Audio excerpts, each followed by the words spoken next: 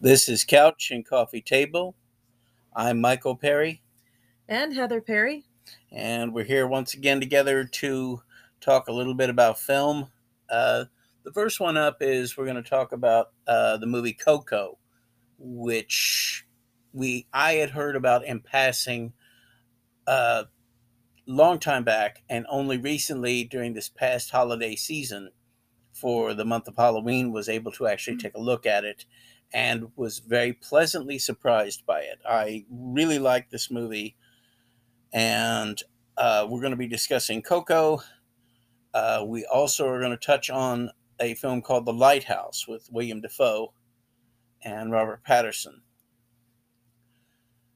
We are later on going to be discussing the Halloween films and just kind of closing out for the Halloween season, as it were.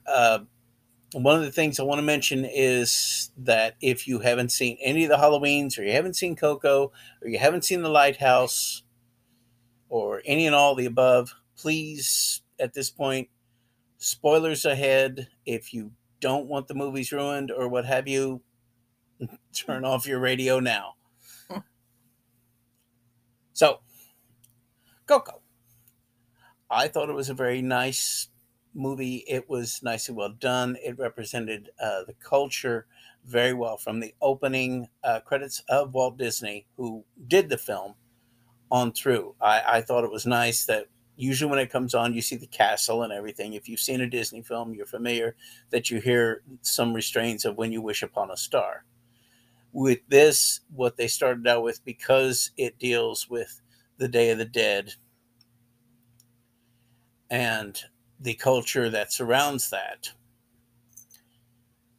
it starts out almost with a mariachi or Spanish feel of When You Wish Upon a Star, which was nicely done, I thought. And it also helped kind of segue you into what you're getting ready to watch. I liked it as well. It was a very good film. The animation style is appealing. The vocal talent was really solid. There were some songs, but it wasn't your typical Disney thing. There were no white people, and that was lovely because it is a story about a Mexican family and what the Day of the Dead means to them and to one of them particularly. It wasn't There was no love interest, which was nice. There was no Disney princess, which was nice. Um, it kept us both guessing because we kept Yeah, trying to call the plot. And yeah, for a children's movie, a lot of times they're so simplistic and you can see what's coming 10 miles away and you end up just completely bored. But this threw us a few curveballs that were well scripted. The pacing was very good. I cried like a toddler at some points. I almost did. And I will publicly say that because there are moments where the storyline will tug at you. And has you by the feels. Yeah, it But it's really good. does, but it's in a very good way. And I'm also quick to agree with you that it wasn't your stereotypical Disney, because in the past, especially the far past, whenever, like back in the 50s and 60s, whenever Walt Disney was still alive, a lot of what you'd have is these characters on occasion would just burst into song. Hmm. And very much most Disney cartoons are musicals because the characters are walking along and then all of a sudden they just burst into song with a lot of the other Disney cartoons or cartoon characters. Hmm. And then that Everyone happens. knows the words. Yeah, everyone knows the words. Everybody knows what he's Mm. going to sing. They've rehearsed this several times, Dance routine. you know. The most credible way I think this was ever done in a film, and I don't know that you'd agree with me or not, but I think it was MGM's Seven Brides for Seven Brothers.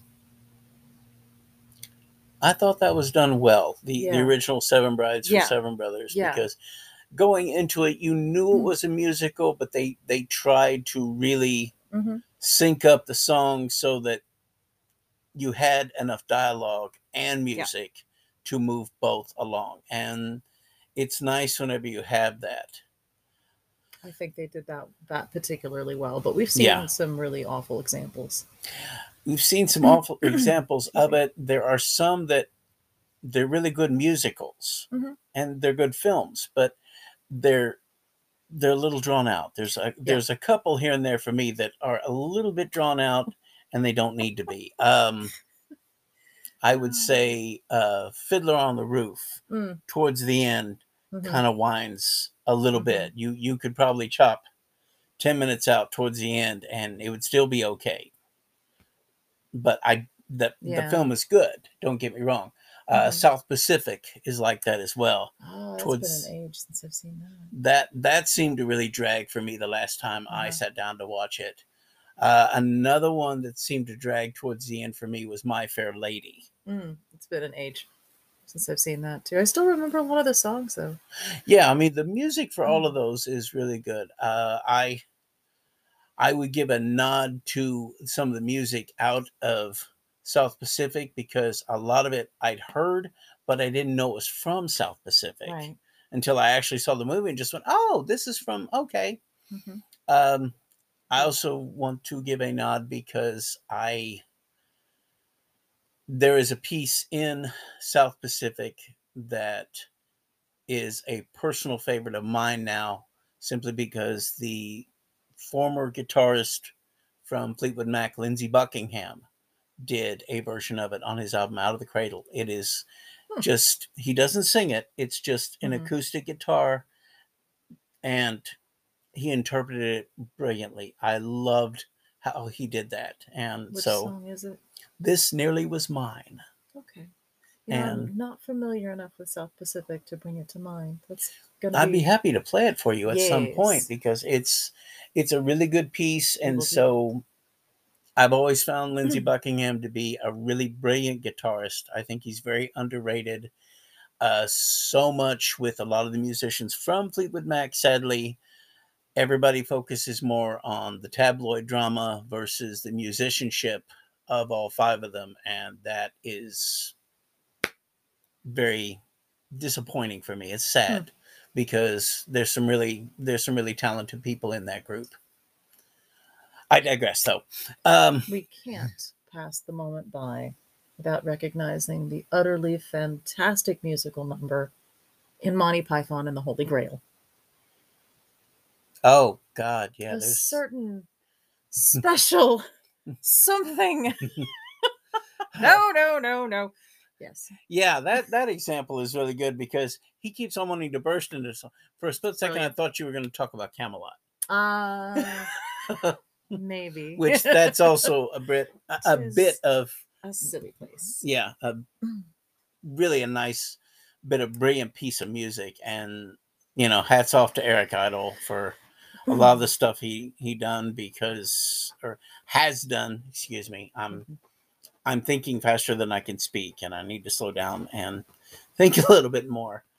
But we also, I hope I'm all right with putting you in with this. But I really like the end of Life of Brian with "Always Oh Look on the yes. Bright Side of Life." Great song. Yes. As far as placement in a film, perfect, Hmm. perfect. I say.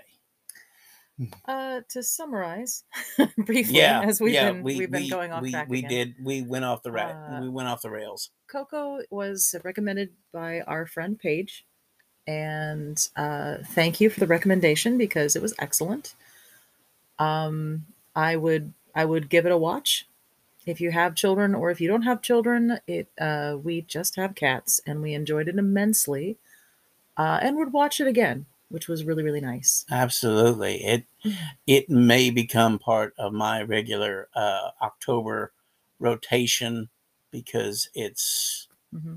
it's a really good story, and I was moved by it in more ways than one. I was pleasantly surprised by it and wished that Disney had started doing more stories like that much sooner.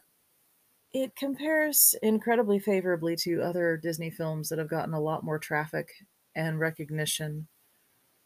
And I was speaking of Frozen here because Frozen is not a well developed story.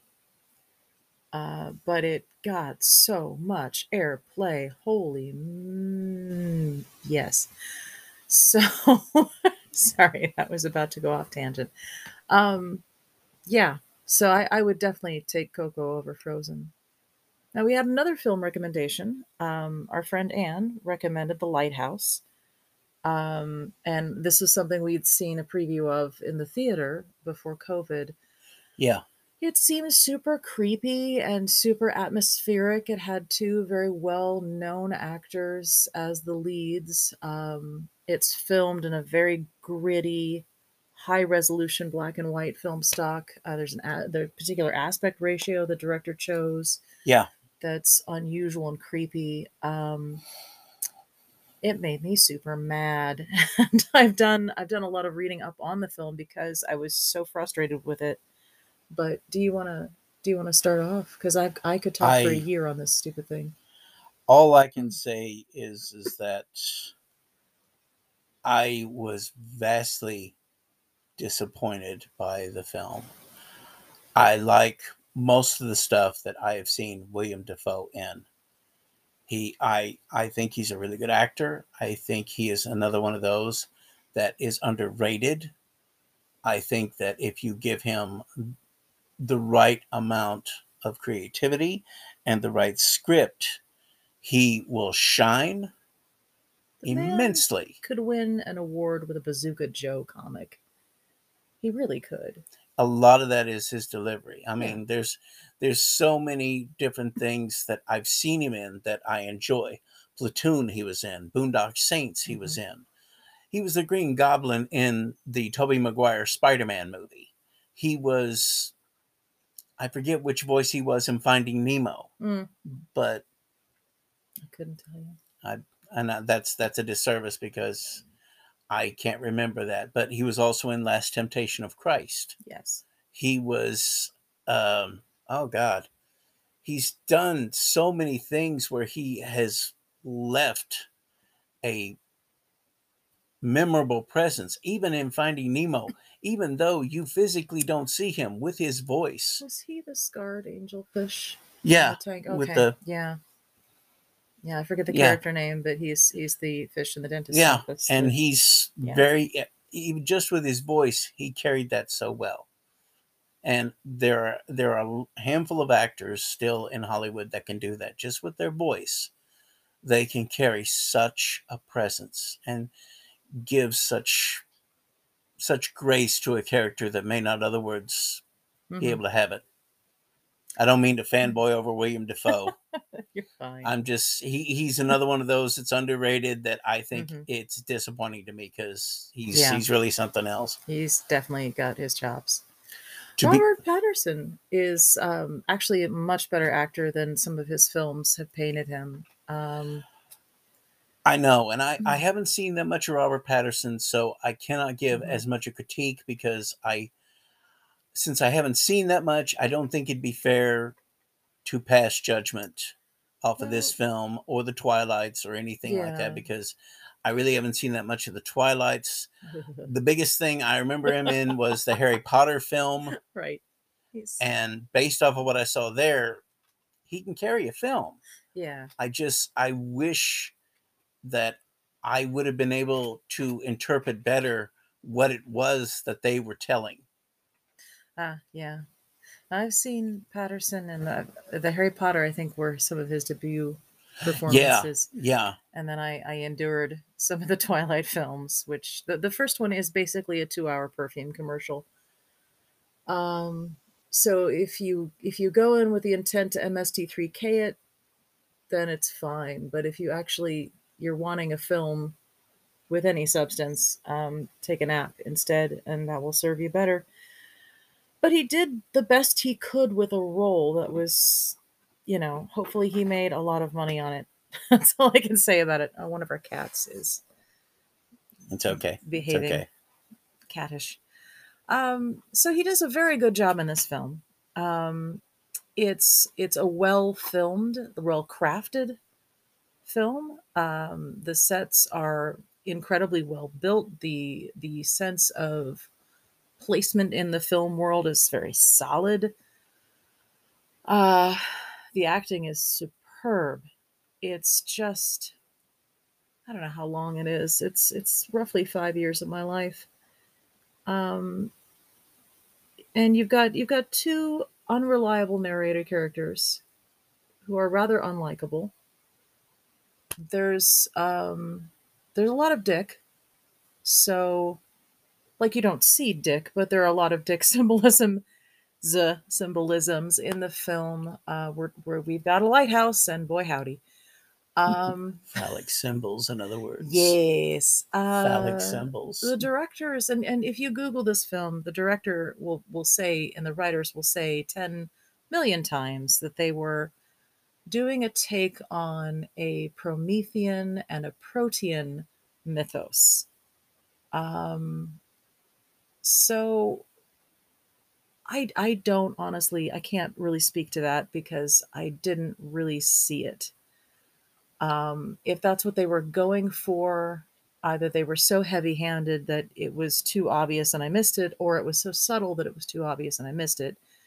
And walking through, articles online and people's reactions and what the director and writers themselves have to say about it, going back, you can kind of look at the film and go, aha, I see. This thing here was meant to symbolize that other thing there. But if I have to do that much work to understand a film, I really hesitate to call it a good film, because I didn't like either of these characters. It was very hard for me to get drawn into the story or to want some kind of positive resolution. Um, the weirdness wasn't weird enough for me to rate, like, ah, yes, this is a science fiction film, or oh, okay, this is a horror film, or aha, I see a tentacle, we're doing a Lovecraft thing. There wasn't enough of that otherworldly element for me to put the film solidly in that category. But there was too much of otherworldly things for me just to think of this as a cabin fever piece about two men trapped in a situation where they're isolated and there's a lot of very confused and fraught feelings going on between them. Um, so when we first watched it, I was very angry about having seen it, and my first reaction was just absolutely no. And in the intervening months or weeks or however long it's Weeks. been, Weeks. my sense of time is a little off. um, in the intervening time, I've read a lot of things about it, and so I feel like I could talk more about some of the symbolism the cast and crew were trying to inject in the film, but I don't know that I believe that that's what translated when watching the film. So if you're curious, maybe, I don't know, give it a watch, bring a friend, bring a drink. I I don't know. Click it off if you get mad at it, because I would say if you're mad in the middle of it, you're not going to be any happier at the end of it. Um, I did not find resolution in this film. Some people may, but I did not. But it is beautifully crafted, and this was the same director who did, or the same production house that did a lot of other things that we've been kind of skirting around the edges, isn't it? This is the same Possibly, studio yeah. that did Midsummer, or Maybe. okay, Maybe. maybe it's The Witch we were thinking of. The Witch. Yeah, Definitely the director did The Witch. And it's also a film we've not seen, but I've been doing some reading about this particular director or this particular production house. So I've read quite a bit of spoilery synopses, and um, some of the references have trickled down through my social circles. Um, Particularly the line, "Wouldst thou live deliciously?" I hear that a lot online, and I didn't place it until I yeah. read up on The Witch. I don't know Yeah. that that's going to be very high up on my viewing list, just because if I was this frustrated over The Lighthouse, it is very, very likely I will be just as frustrated over The Witch. And I will say that this director seems to tell difficult stories that are not easily reconciled, and that's valuable. Yeah. Um, so if you're in the mood for something meaty that you can chew on, that doesn't really have a clear path or a clear answer, that's open to interpretation, you're in a Lady or the Tiger kind of mood, you might want to give this a look. Um, and just go into it with that feeling. I think I was wanting something flavored a little differently. And you're drinking your drink and you expect orange juice and instead you get milk. It's just a very different experience Yeah. than what you expected or wanted. So that would be my take on The Lighthouse. What do you? My feelings on The Lighthouse are I I didn't quite get it, and I don't think that I was able to see it through the lens the same way the director or the actor saw it. Mm-hmm. I it wasn't one that made a lot of sense to me. I I want to be able to sit here and say that, I'd still recommend you take a look at it so that you can draw your own conclusions from it. Mm-hmm. Always. I stress that I don't want to sit there and say it's just crap. What I'd rather do is sit there and say it wasn't my kind of film. Mm-hmm. I probably won't watch it again. It just there was a lot of stuff kind of Yeah. thrown in there that I it seemed like they presented two or three good ideas, Mm-hmm. but then they didn't quite follow through with them. Or if they did it in a subtext way that I didn't catch. Right. And so that was frustrating for me. But someone else might catch all the references, might Mm-hmm. catch all of this. And so I would say see the film and please, by all means, make up your own mind. As Mm-hmm. for me, myself, I didn't care for it, and it would be hard for me to recommend it to someone and say, Mm-hmm. yes, I would sit down and watch this with you, because this Yeah. is not one that I would sit down and watch. I probably would be busy getting up the whole time and getting people popcorn or drinks or something and just letting them watch it. And if they try to ask me something, I'll have to sit there and say, don't ask me anything. You've turned away from the screen. You're going to miss something else. And it's going to make even less sense. So, unfortunately, I think it's the kind of film I would have to watch a few times to understand it better. But I say this as a person who's seen Zardoz more than 4 times, to the point where I almost think I understand it. Mhm. And I'm a little worried about that because if I understand Zardoz, perhaps I'm joining a cult accidentally. And I don't know if I want to invest as much time in The Lighthouse. I really don't.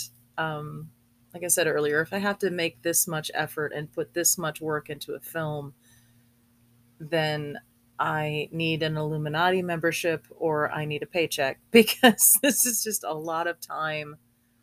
And it's not a particular mystery I want to spend this much time on. Some mysteries I will Yeah. absolutely Yeah. chew on for weeks and I will have Yeah. a grand and fun time doing it. This just kind of made me mad.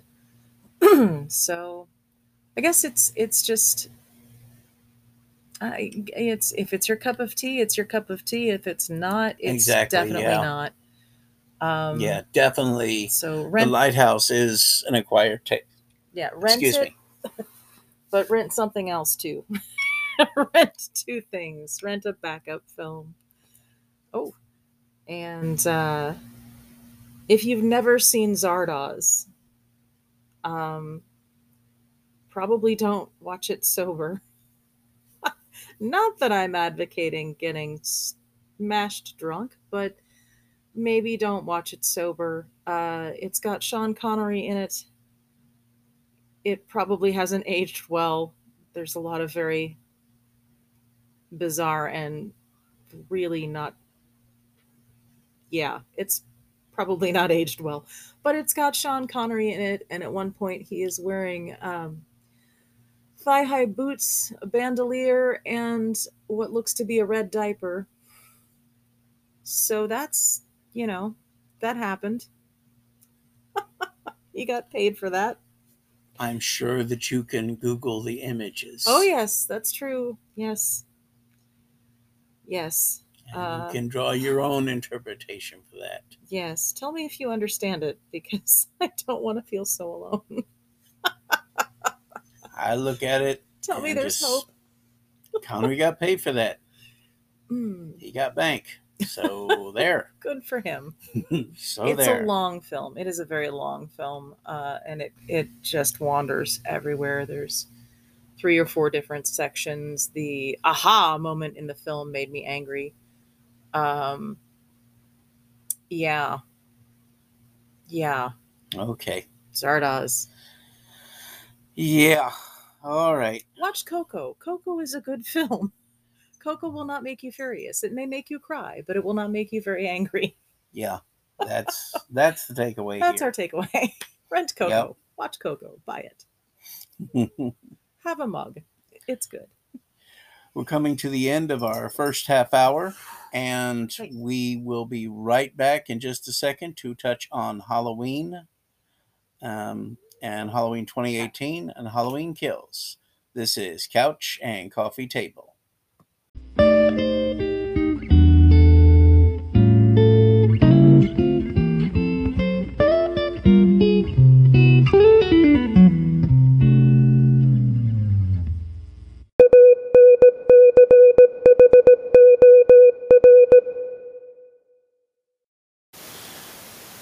This is Couch and Coffee Table with our second segment. We're going to be dealing mainly with the Halloween film, Halloween 2018, and we're also going to talk about Halloween Kills. If you haven't seen either one of these, spoilers ahead. Please turn your radio off now, or any other listening device that pertains to us and the sound of our voices. Thank you. But come back later when we're done, yeah? Definitely. This is spoiler town, though. You have been warned. Yeah. Halloween 2018 and Halloween Kills, I thought, set up for a very nice trilogy. For 2018, that Halloween 2018, sorry, having trouble with my throat. Let me just pop in. Yeah, pop in. Collecting your Please do. Vocal cords there. Yes. So Michael has seen, I think, every single Halloween film made, and I think you have. I've seen many of them with you, but I'm not entirely certain I remember all of them. What has been happening, if you were unaware, in the sort of the canon of the story arc with Michael Myers, is there's the first Halloween film. It was done in 1978. And then there were a lot of films after that. There was a second Halloween film where Laurie Strode is in the hospital. There's some particularly memorable and gruesome deaths in that. Continuation of the night. Yes. Mm-hmm. We have a very pivotal plot point that Michael Myers is Laurie's brother, and that's why he's trying to kill her, and it goes on and on and on. And then we go, I don't think we do Michael Myers in outer space like we do with the Jason franchise, but no.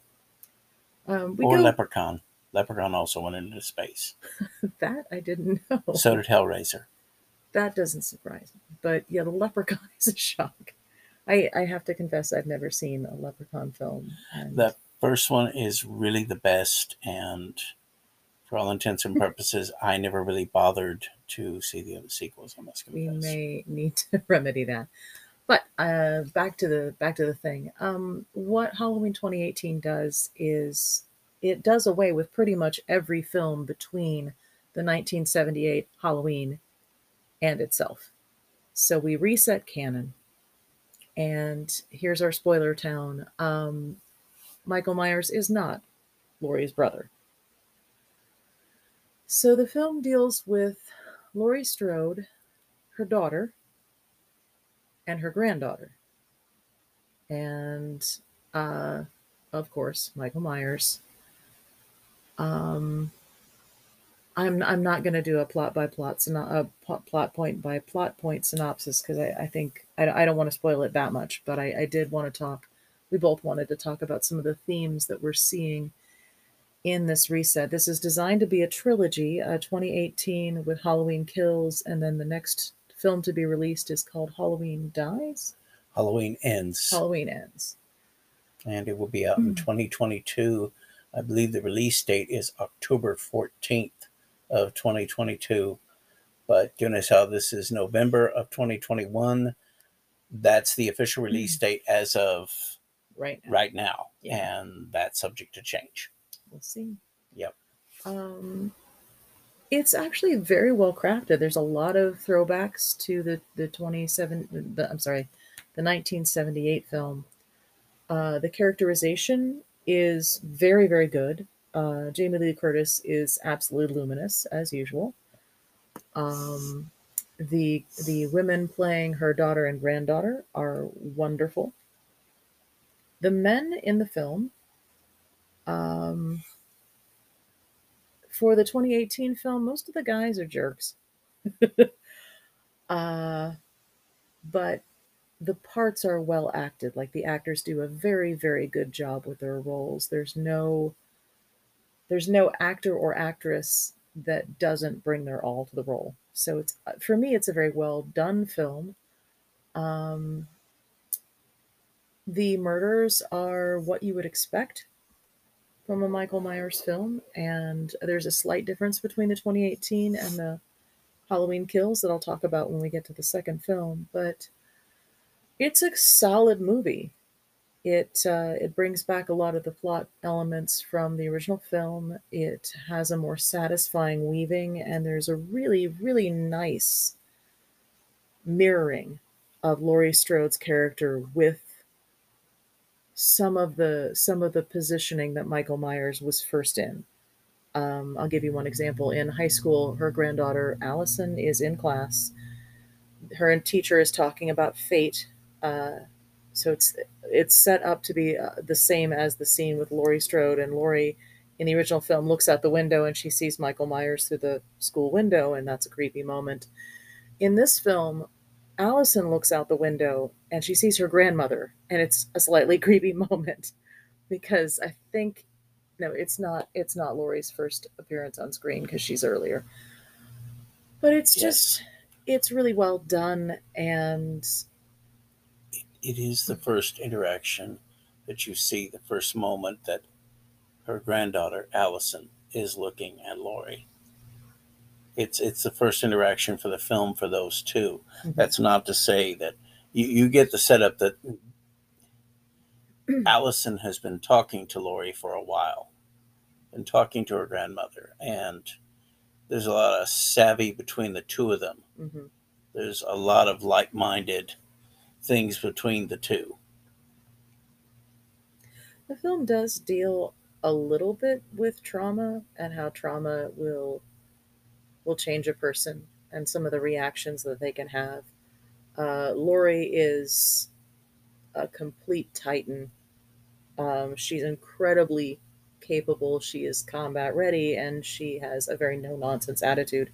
Her daughter was raised the same way and rebelled. So her daughter is, I think, a clinical therapist in this film, or maybe just a. It's not clear to me, but she's always like, okay, let's talk about our feelings. This is not a productive use of our time, all right? She seems softer, and her granddaughter is more of the cloth that Laurie's cut from. Yeah.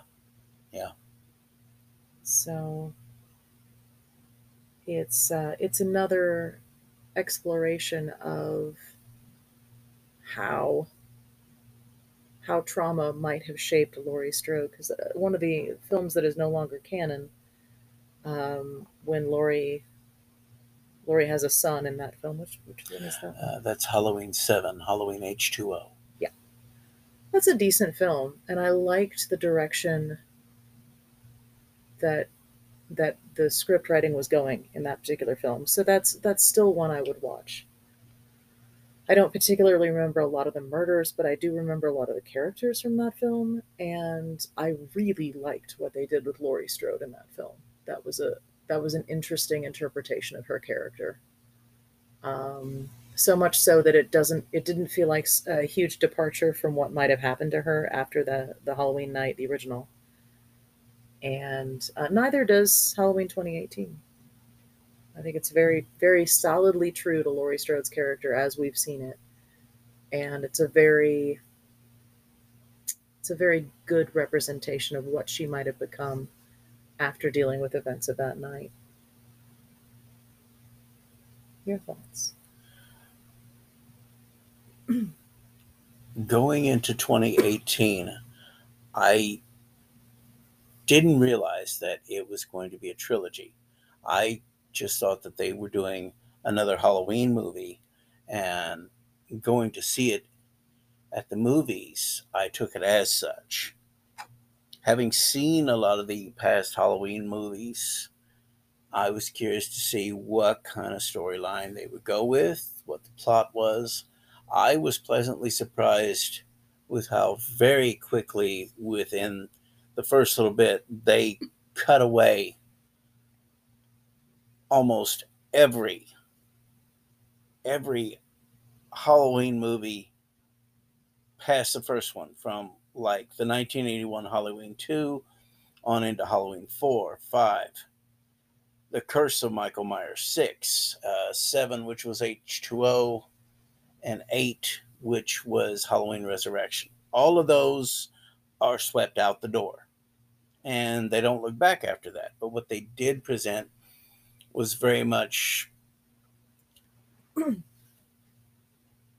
Laurie is very self aware. Laurie is battle ready.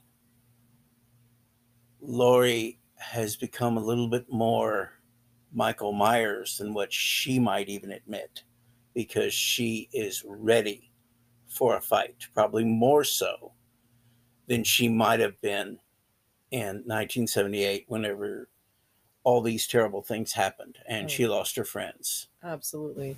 Better prepared this time around.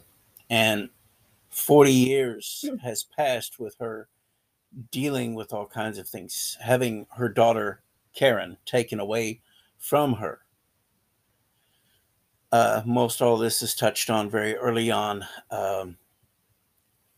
by her and other characters in the film. Is there a nod to Halloween 3 somewhere in 2018, or is that coming? That happens in Halloween Kills. Okay. There is a nod to Halloween 3 Season of the Witch. There's also in Halloween Kills a nod to the Halloween 2 from 1981.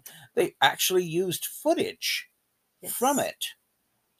It happens, for those of you playing at home, it happens whenever Tommy is up on stage with the microphone and introducing the survivors, as it were, of Michael, and gets to Lindsay, and he talks about her babysitter, Annie, being killed.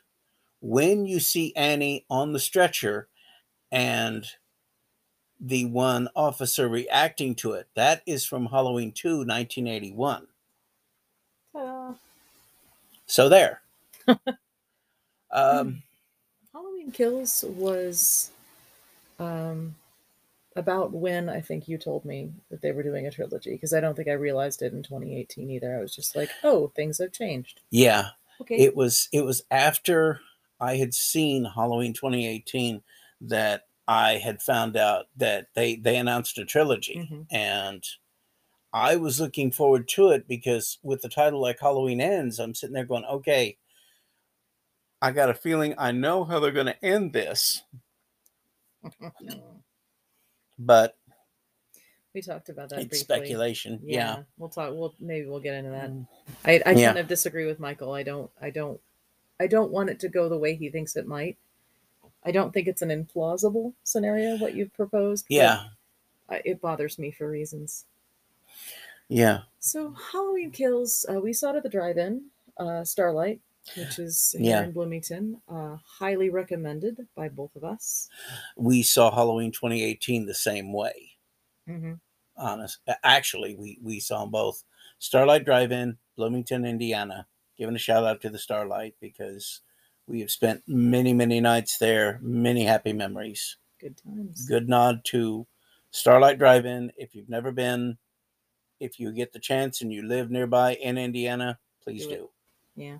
Indiana actually has a number of drive-ins. I'm not sure where you're Yeah. listening from, but if you have the opportunity to go to a drive-in theater, do it.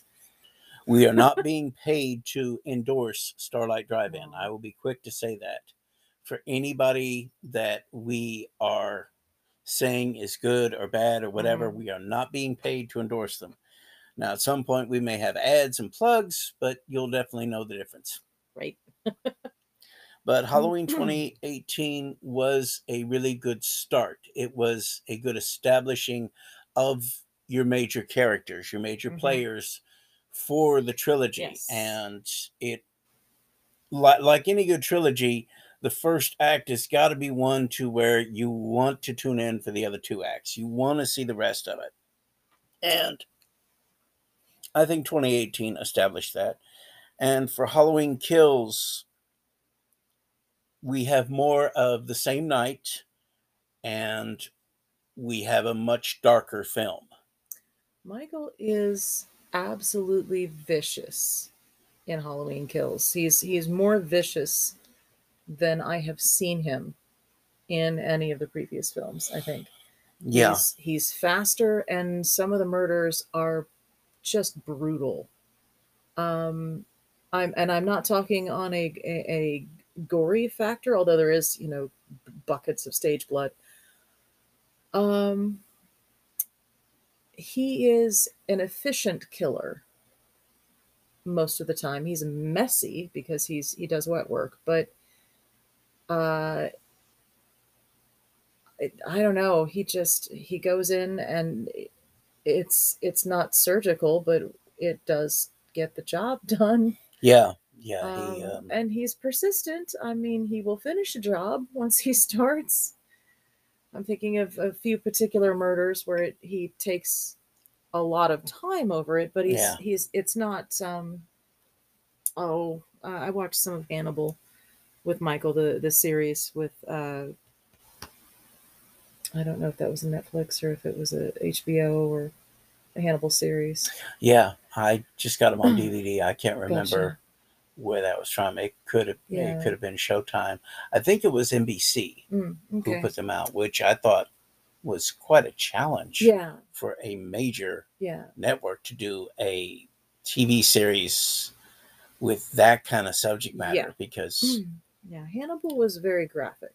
Yeah. And some of the content Hannibal is not Happy Days. It's not neither is Halloween, but neither is Halloween. It's not the torture porn that I refuse to watch. It's not doesn't mindlessly objectify people and things. The original Halloween film did have some nudity with the murders because it was a film done in 1978 and that was the style of the time.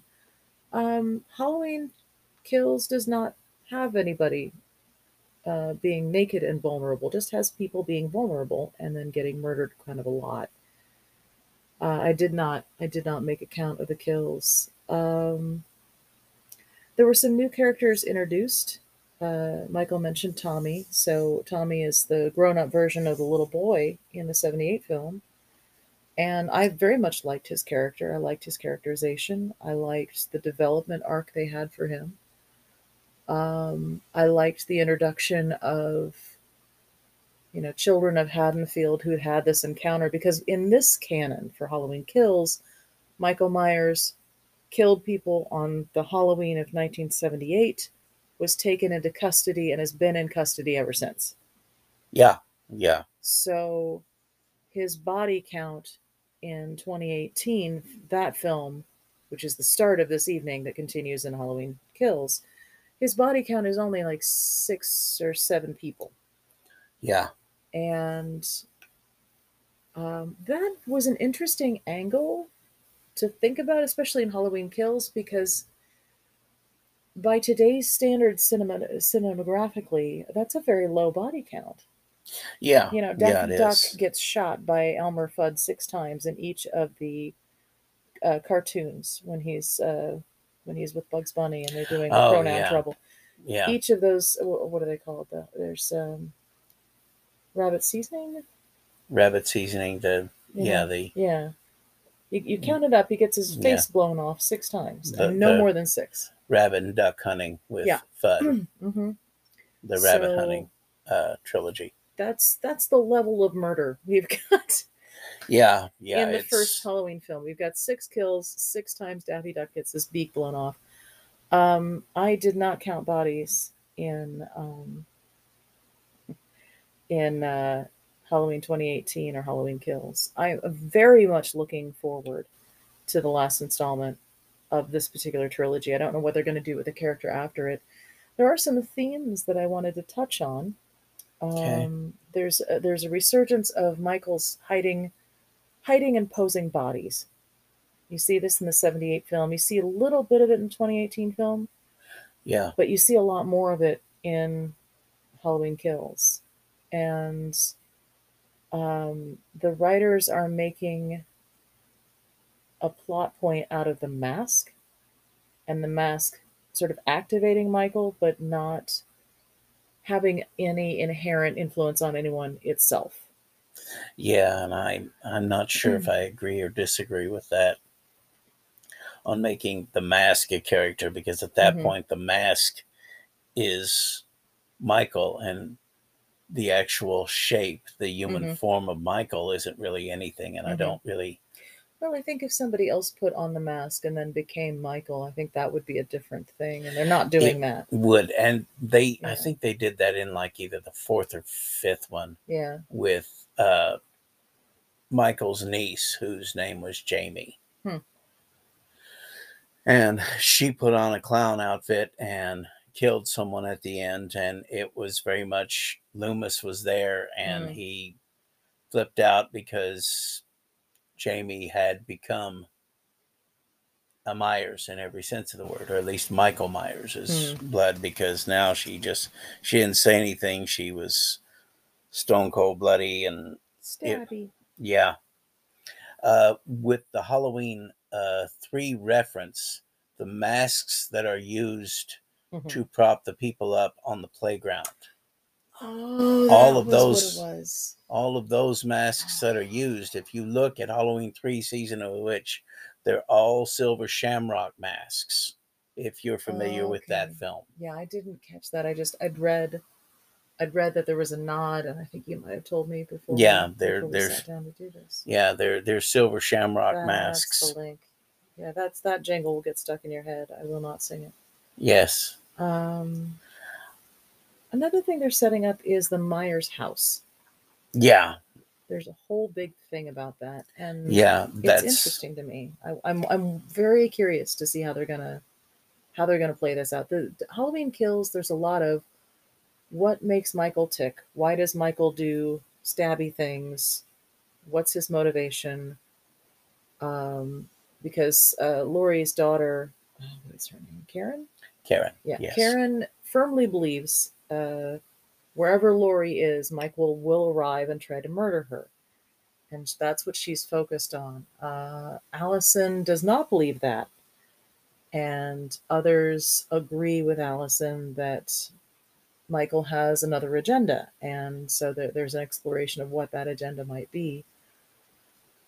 In the first film of this trilogy in Halloween 2018, there's a lot of time spent with one particular character trying to figure out Michael's motivation, what makes Michael tick. And that is a strong drive to a good part of the plot there. And again, I won't spoil that too much, but that's an interesting setup. So we've got the mask, we've got the house. Many times over the 1978 film, the 2018 film, and this film, characters have said of Michael that he's a child. One character in this film says he's a child with the strength of a man and nothing but evil inside, or nothing behind his eyes. It's very poetic. Yeah. And um, the act of looking at something and what Michael sees when he looks at something is another thing that's been set up in Halloween Kills. And I'm going to be very interested if that develops anywhere, or if that's just going to be a thread that just was put into this film and is not drawn on in later films. In other words, it's a red herring. Yeah. They don't really do anything with it. They don't really go anywhere with it. But it's an interesting premise. They just don't follow it through to the next film. Like, they had plans. It was going to be a big deal. And then something changed. Like we've seen that shift in films. Poor Rose Tycho in the latest Star Wars trilogy. Yeah. Her character was absolutely obliterated because of really crappy fan backlash for no good reason, because that's a good actress and her character was well done. So boo on that situation. There was a wasted potential there with that character plotline. Yeah. Arg. And I know that there has been a lot of mixed criticism, a lot of negative press as far as Halloween Kills, and a lot of people saying that it doesn't exactly stand up to par with the 2018. Oh, I think they're wrong. I think so too. I think that there's a lot of different things that are explored in the second one. Going into Halloween Kills and knowing that it's the second part of a trilogy, then I approach it the same way I would The Empire Strikes Back. The Two Towers. Exactly what I was about to say. The Two Towers. No, that's okay. The Two Towers, and anything that you know of that's a trilogy like that. Those are just two examples of. Empire Strikes Back. Do what? Empire Strikes Back. Yeah, that's the one I said. Oh, I'm sorry. That's okay. I'm so sorry. But of course you said that one. What I mean by a lot of this is that just by giving out those two examples, the middle part of the trilogy is the darkest. And then in the third one, you're basically just wrapping this up. Wait, people are criticizing this film for being too dark? Not so much being too dark, but I think you also read about the killing of the gay couple in it. The firefighters. Just, you know. You can't see me roll my eyes. I'm not sure if it's audible. I'm certainly rolling them hard enough. Yeah, but it's knowing that film monster kills everyone. Calm down. You came to see a horror movie.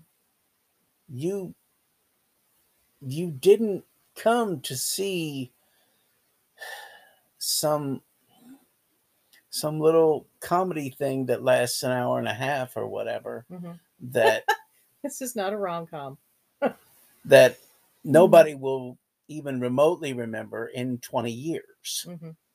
This is a horror movie. Whether or not anybody will remember it in 20 years, who knows? Who's to say? Who's to say? I think it's very well produced. I think it's incredibly well acted. I enjoyed the script. I didn't find too many loopholes. That it's got me with so many questions, and they're not questions I'm outraged by. I'm intrigued by them. They're something meaty I can chew on. Those are all incredibly good signs, and I would actually recommend watching these two films back to back. Make a night of it. Do a double header. They do mesh better, because in doing that the other night, I didn't mean to interrupt. No, sorry. You're fine. I felt like by watching them back to back, there are things that I spotted out in Halloween Kills that was a direct thread from the 2018 film. Yeah. I mean, they work really well back to back because I think they're meant to. They really are meant to. And that's the night before, I think you watched the 78 film. Yes. So if you want to do a triple header, I would say that is also a good idea. You can watch the 78 film, the 2018 film, and Halloween Kills. We're running out of time. Yeah. And that We'll would be be a back. good night. Yeah, we'll probably be back with a summation for thoughts on Halloween Ends, and also talk a little Yes. bit more about Halloween Kills here in a second. But yeah, originally wanted to do all three of them in one night, and then I Hmm. thought that would just be too much. But at some point, yeah, I'm after Halloween Ends, I want to be able to take and just Hmm. run all four Yeah. and say, okay, here is Laurie Strode and Michael Myers' story. Yeah. And I think it's going to be something very strong. I think it's going to be something worth sitting down to watch. I feel like already that it has been. Yeah. There's been so many good things They've got done a with this. challenge bringing it home, though. They do. They do. And we'll talk about that in just a minute. For right now, we're going to wrap this up for this section of this particular episode. This is Couch and Coffee Table, and we'll be right back. Yay.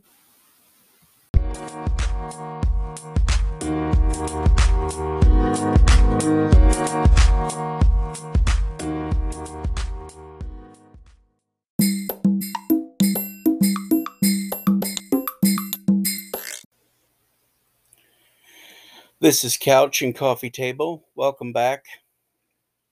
We're just going to wrap this up a bit with a summation of thoughts on Halloween Ends and just a quick little bit about Halloween Kills.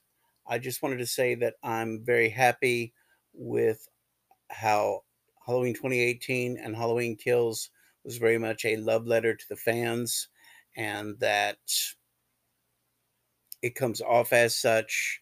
They were able to sweep away a lot of stuff from all the other films and gave it more of a straight line parallel between John Carpenter's 1978 and the 2018 and Halloween Kills. I feel like that when I say they did simplistic writing, I mean that they cut away a lot of ideas that really, on the whole, a lot of them just didn't work. They didn't mesh.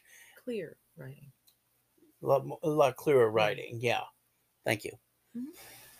And I just wanted to say that I feel like that this trilogy, as it's shaping up to be, is for me being it's a lot more stronger, and it feels like they've captured the flavor of the original 1978. And because this is a trilogy, I do realize that with Halloween Kills, it's the darker part of the trilogy. It's the middle part, which, if you look at Empire Strikes Back or The Two Towers, um, there's probably a couple of other trilogies that I was thinking of that I'm blanking on right now because we're recording.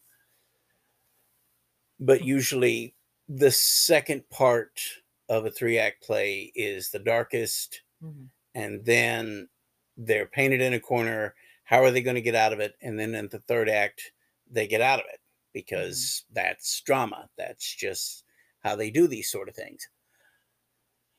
Uh, I feel like wrapping this up,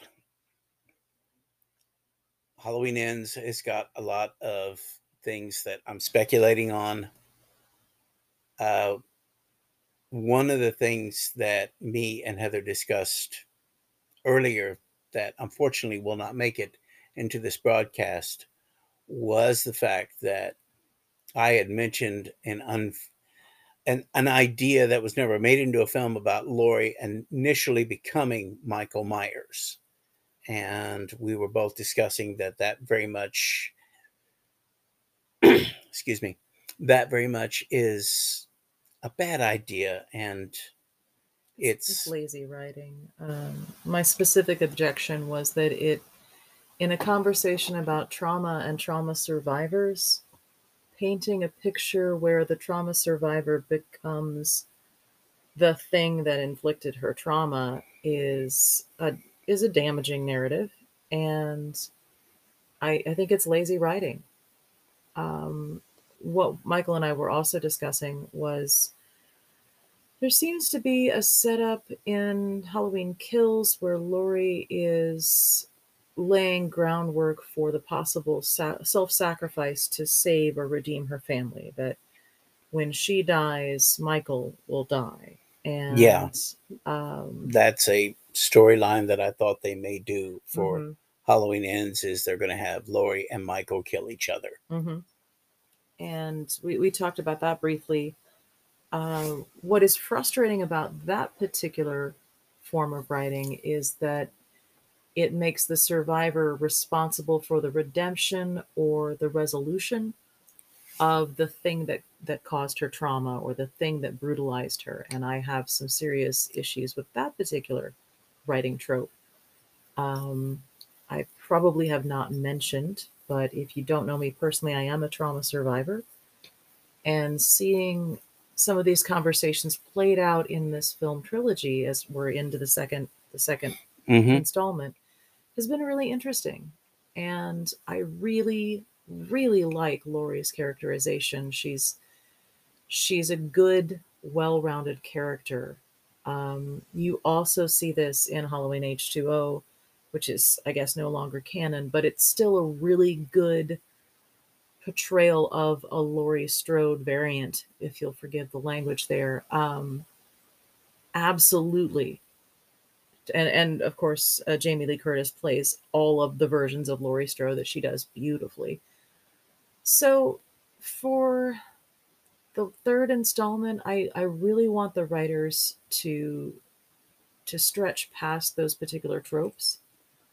Um, I also mentioned to Michael that I really don't want some kind of magic or curse explanation for Michael Myers. Yeah, Both of us enjoy John Carpenter's original idea of he's just a man and he's yeah, he's ridiculously strong because he's a psychopath. He's having a psychotic episode, and the script says he's durable, and that is just a thing that he does. He murders people, and I don't want there to be a secret thing that he's doing. I don't want him to be a devil. I don't want him to be possessed. I don't want there to yeah. be a curse. I don't want any explanations of that stripe. I don't know what I want regarding why Michael Myers is a murderer.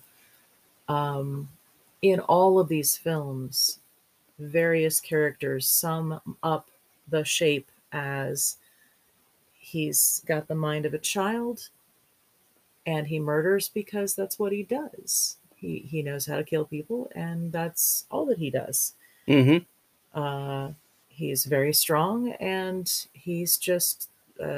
Loomis was always saying, "There's nothing but evil behind those eyes," Yeah. and again, that's touching on the the whole what does Michael see or what is Michael looking at.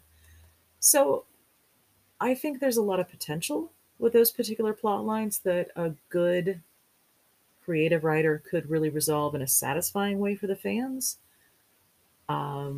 I There's a lot writing on the third installment of this trilogy because the first two have been setting the stage for some really interesting questions. And Yeah, there's going to be a lot hmm, of things to tie up, hmm, things to take a look at, especially where do Lori and Karen and Allison go hmm, from here. The way it it ended, Halloween Kills, by the hmm. way, and this is spoiler alert. So Spoiler town. yeah, so just so you know, if you've stuck with us this far, though, you know spoilers. At the end of Halloween Kills, you get the impression that you don't know if Karen's going to make it or not. Yeah. You don't know. If that character does make it to the third film, by the end of the third film, if the three of them are still standing, what does that do to all three of them? How for Lori, this is just more trauma. Hmm. So she'll deal with it the same way that she probably dealt with the old trauma. But for her daughter Karen and her granddaughter Allison, Yeah. Allison. this is all new. This is something now that Allison has to carry. Hmm. But the nice thing is that Allison will have two other people that do understand. Hmm. So she doesn't have to carry the trauma alone, Yeah. but she'll still have to carry it. You see the Strode resilience in Allison through the 2018. She's one of the main characters that you probably know, Mm-hmm. and definitely one of the main characters in this latest film. And Yeah, you absolutely see uh, she's an echo of Lori herself at that age. She's very much very so. Yeah. determined. She's very focused. She's very she excels academically, and by the end of Halloween Kills, she's been through a night like her grandmother, the 40 years prior. So it's going to be very interesting to see how that carries through. If I think I can't remember if this is we were talking about if this third film would take place the same night, and you think it would. I think it will. I Mm. think it's going to end with the sun rising. Mhm. We're going to. This trilogy takes place over the entire night of 2018. Mm-hmm. I believe that's where they're going to go with this, and it would make a lot of sense if they did. It makes for one hellish night, Yeah. and by the end of it, if all three of them are all still standing, then Mm-hmm. yeah, if there was ever a reason to drink, if Laurie ever, I don't think the character of Laurie Strode, for me in real life, would have to justify a damn thing as far Yeah. as her drinking. Now, I don't condemn nor condone drinking on that kind of scale, but in that instance, I would say that's very well justified given, Yeah. it's Given the night you've had, let's all have a drink. sitting down and Play having a some drink Tetris. at that point. I don't think I'd say no to that. I'd probably, We'll probably buy them around. Although mostly it's probably going to be let's all go to the hospital and let's all get some morphine and let's all get some surgery because the yeah, Strode women are not in a good way at the end of Halloween Kills. There have been damages. yeah, and So it'll be interesting to yeah, see that play out. they will probably all be in hospital beds at the end of it, and very much just hoping to heal in every Mhm. sense. Yeah. Yeah. Now we've already seen a Halloween film take place entirely in a hospital as a continuation of the same night from the 78 film to the second Halloween. Yeah, the one from Halloween 2 from 81. Yeah. There It- are elements that worked and there are elements that didn't. There's some memorable parts of that film that I actually didn't mind. Yeah, But it wasn't as closely and carefully written as the first one. it So- allowed for you to spotlight Loomis Yeah. a little bit more, Yeah. but you had a comatose Laurie. Yeah. You had Yeah. a comatose Which, Laurie, I mean, and would be a normal human reaction. Laurie is kind of indestructible herself through these movies. yeah, She's pretty durable. yeah, and I think for an older she's lady. yeah, I think she's Mm. had to become that. I think she's had to take on some of the traits of Michael in that Yeah. respect in order to keep up with him Mhm. and to sit there and just say no. This far, no No further. further. Yeah. This far, no further. Yeah. I don't know what other like what other asks I would have of the third film. I want a satisfying conclusion. I do too. I want, if there's going to be a main character death, I want it to be a satisfying, a fitting character death. I don't want it to be, Tasha Yar gets flattened by a tar monster. Yeah. I want some. I don't want it to be like in The Shining, Dick Halloran shows up and gets an axe to the chest immediately. If there's gonna be in the 1980 Shining yeah. with Nicholson. So, yeah, so frustrating. Yeah, So they frustrating. really The book treats Halloran better, but it really does. So does the miniseries, because the Yeah. miniseries Hmm. from '97 follows Yeah. the book a little bit more closely, even the epilogue, Hmm. and it's Yep. it's actually kind of nice. Yeah. But if one of the Strode women does end up dying, I want that to be a well written death. There's certainly enough supporting character fodder that you can have your multiple murders in a night, and they Oh got yeah, creative with some of these. These some of the in the second Halloween Kills, he is brutal and he's swift, yeah, which is noticeably different than he's sort of a uh, what's it called, predation. Most of the time he's just yeah, always slowly walking behind you until you're exhausted and dying and screaming, and then he murders you brutally. But um, he's a bit faster on his feet in Halloween yeah. Kills, and it's a little startling, but it's well done. We also in Halloween Kills got a lot of the characters from '78 back, Hmm. but as soon as we got them back, we began to dispatch them. Tying up loose ends. Pretty much, yeah. He is very thorough. He's not very neat, but he's very thorough in his work, Mr. Yeah. Myers. Mm. One of the other things that I believe I don't know if I mentioned it in the last one, but unfortunately we had a kerfuffle with our recordings, and so I Mm. will mention it here.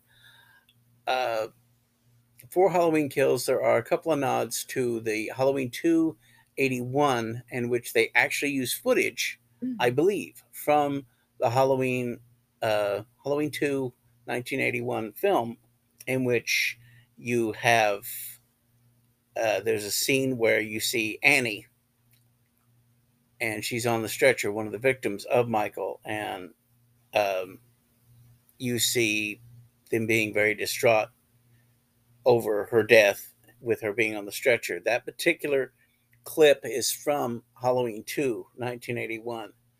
There is a nod to Halloween 3 as well, and it's done on a playground.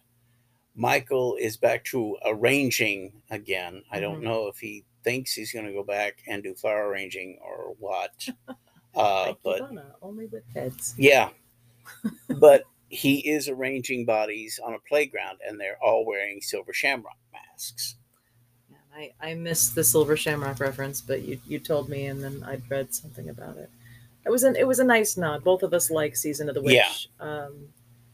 Season of the Witch is an underrated movie. It Mhm. has a very dark ending to it, and I think that's one of the reasons why it got such bad Mhm. PR before, is that It's a weird film, it is a weird film, but but I liked it. yeah, it's a horror film. Hmm.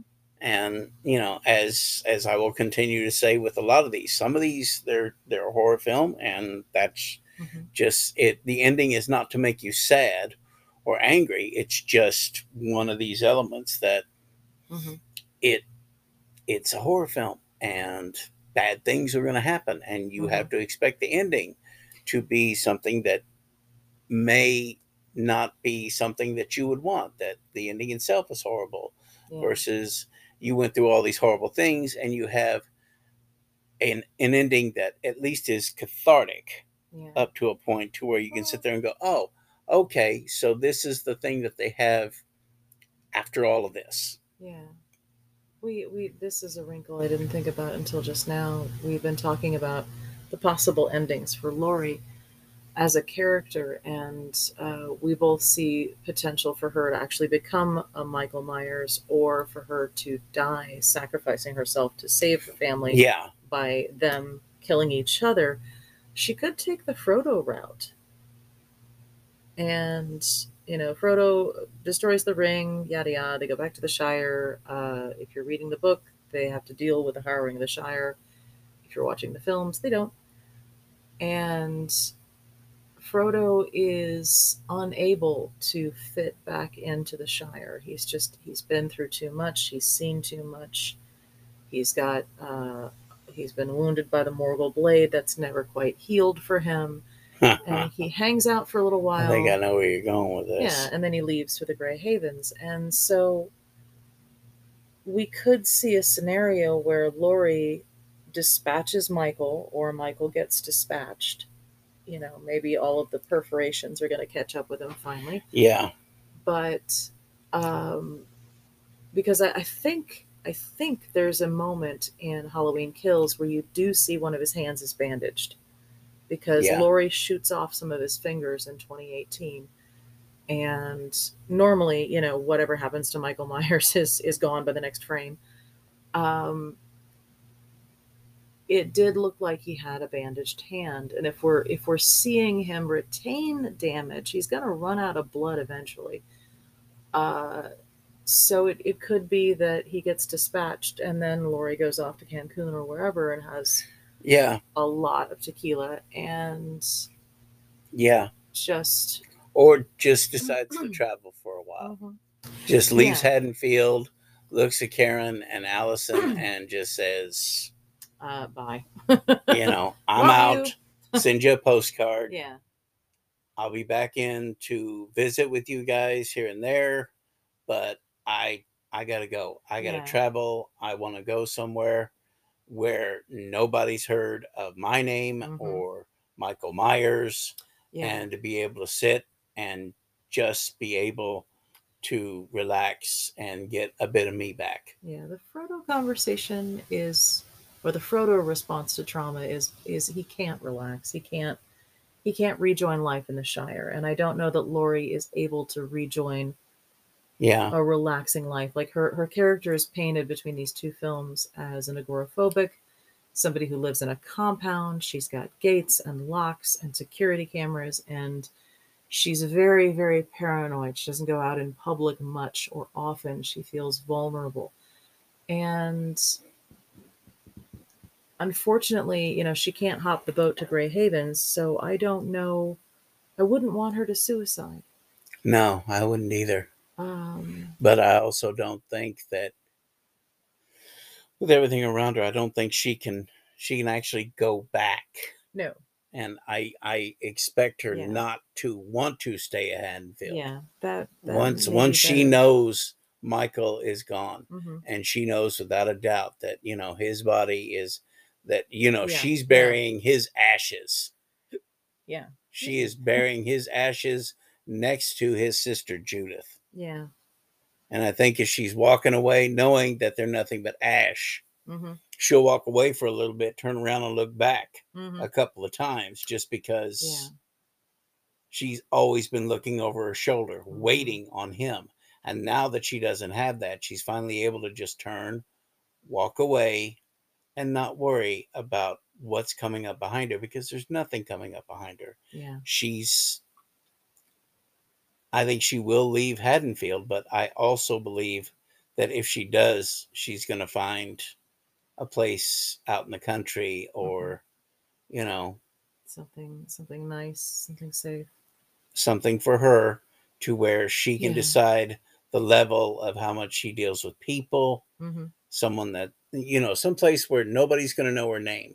Yeah. The And opposite of Cheers, yeah, yeah, where nobody knows your name. Yeah, I just want a good solid resolution for her, and I want it to yeah, happen not in a way that is a lazy writing trope. I want exactly. it to Yeah, happen in a way that is not a disservice or a damaging conversation for trauma survivors. And that may seem pedantic, but I really feel we need to demand a little bit more of our writers, and yeah, especially in terms of talking about violence to women and in talking about trauma survivor, because trauma can happen to everyone and anyone. And it may seem facetious at this moment to say, I want a solid and good representation of a trauma survivor in a horror film, but we thrive on stories. yeah, And if we have a good story and a good example, like we brought up Lord of the Rings a couple of times, and there are many, many things in that particular body of work, but conversations about battle fatigue and trauma and PSTD are absolutely woven through them. Um, they're woven through the Odyssey. They're woven through the Iliad about soldiers returning home. And I'm getting way off topic, and I apologize. It is the lateness of the hour for me. I'm wandering. But That's all right. I want to demand more of our writers, and I want to demand more of our.